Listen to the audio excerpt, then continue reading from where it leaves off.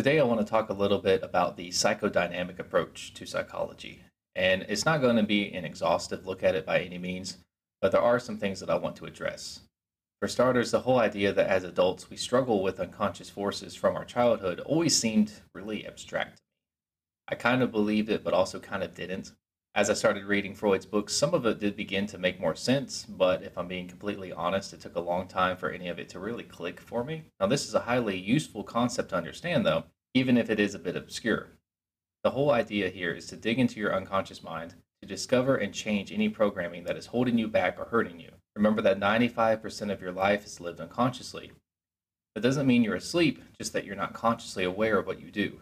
Like I said, it took me a long time to start to understand the whole Freudian approach to the unconscious. It didn't always make sense that something from my childhood could still be affecting me today without me even knowing about it. After all, I'm an adult and I can think for myself now.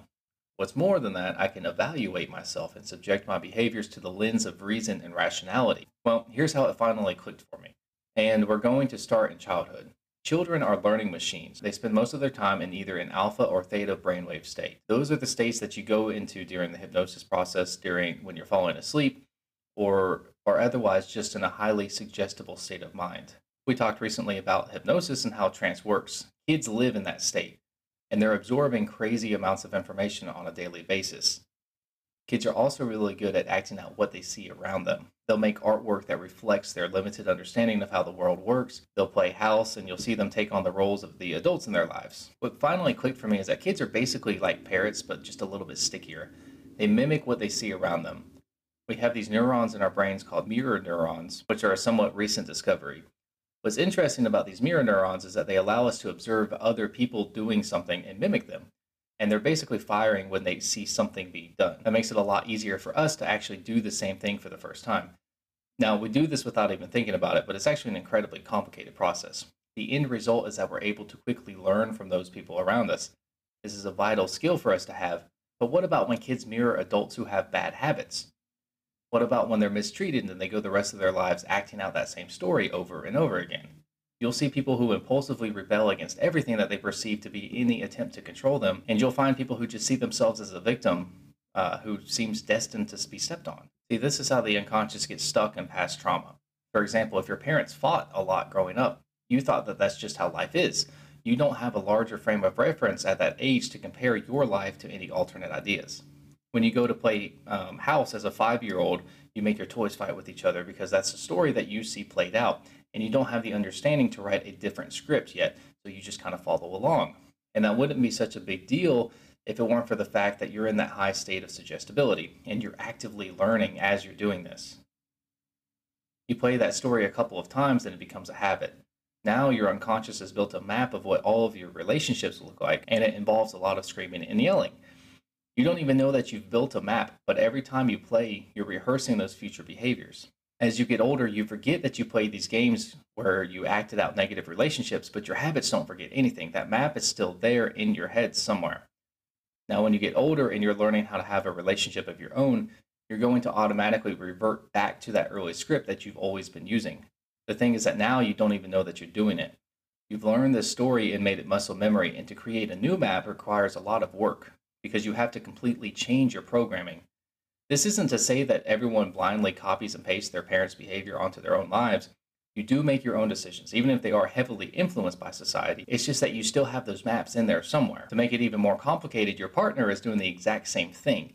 You may think that you're fighting with them when in reality, you're having the same argument that they saw their parents act out.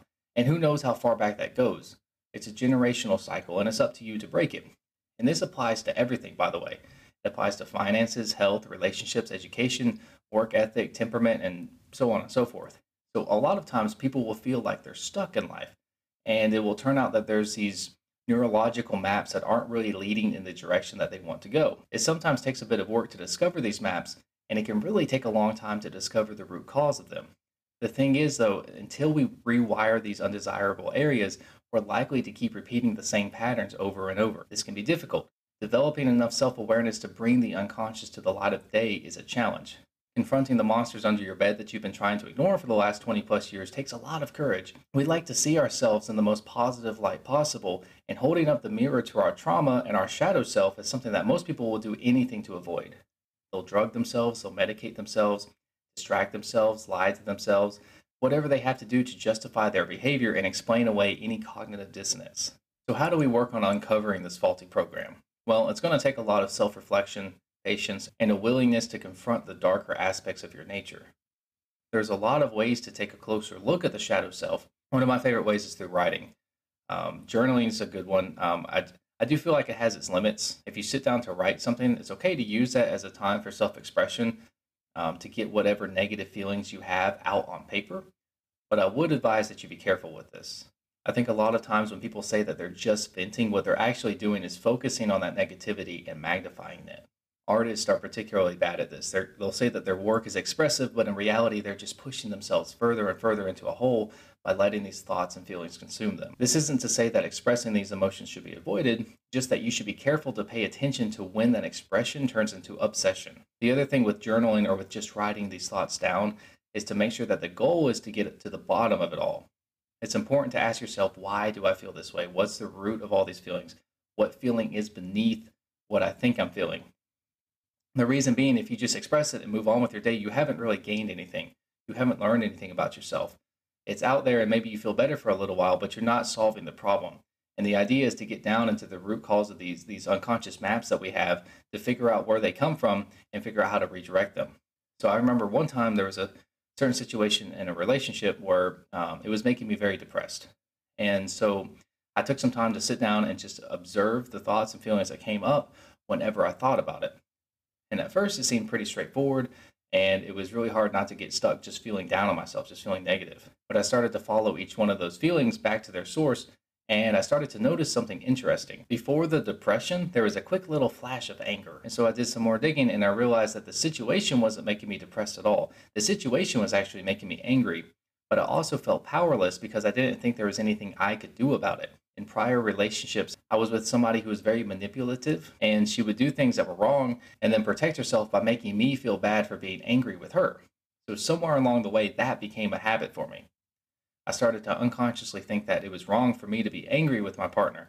And I didn't realize that I was feeling this way at first, but I had acted out that script so many times that it had become a habit. It was just an unconscious reflex. I didn't even know I was angry. But once I realized this, I was able to address that anger head on. I realized that it was a valid emotion and it was trying to warn me that something was wrong. The anger really didn't have any deeper meaning to it other than just being a warning sign that something needed to change. So that anger was my shadow side, and since I was repressing itself, it needed to manifest in another way. Just like if you lock the demons up in your basement, they're still there. They're still going to bang on the air ducts, rattle the door, and pee in your vents. Dealing with the shadow self is a recurring theme of the show. It's something I've covered before, and I'm going to continue to do so. But I hope that this did give you a better perspective on the Freudian approach, just because, like I said, it was a very obscure, abstract thing for me. I never really understood like how your childhood issues could be at the root cause of your behavior as an adult, and it seemed it seemed like it did have some validity to it, but it took a pretty good amount of research, thinking, and experimentation before it finally clicked for me. So I was just trying to share that is what made it click for me, that idea that you're basically building these maps in childhood. And it doesn't have to be that like you're playing a game and that game is what ends up being reality. It's just that you're in a very suggestible state as a child. And so you build those little structures in your brain. It's a physical thing, the way that your neurons are arranged. It's a physical structure that's arranged in your brain. So as you grow up, that structure is still there. More often than not, we don't really think about the habits and the unconscious reactions that we have to things, but they can get started. They can be created in childhood and not go away. So anyway, that's what finally made it click for me, guys. I hope that everything made sense today and that I did a decent job at explaining everything. Thanks for listening. Good luck.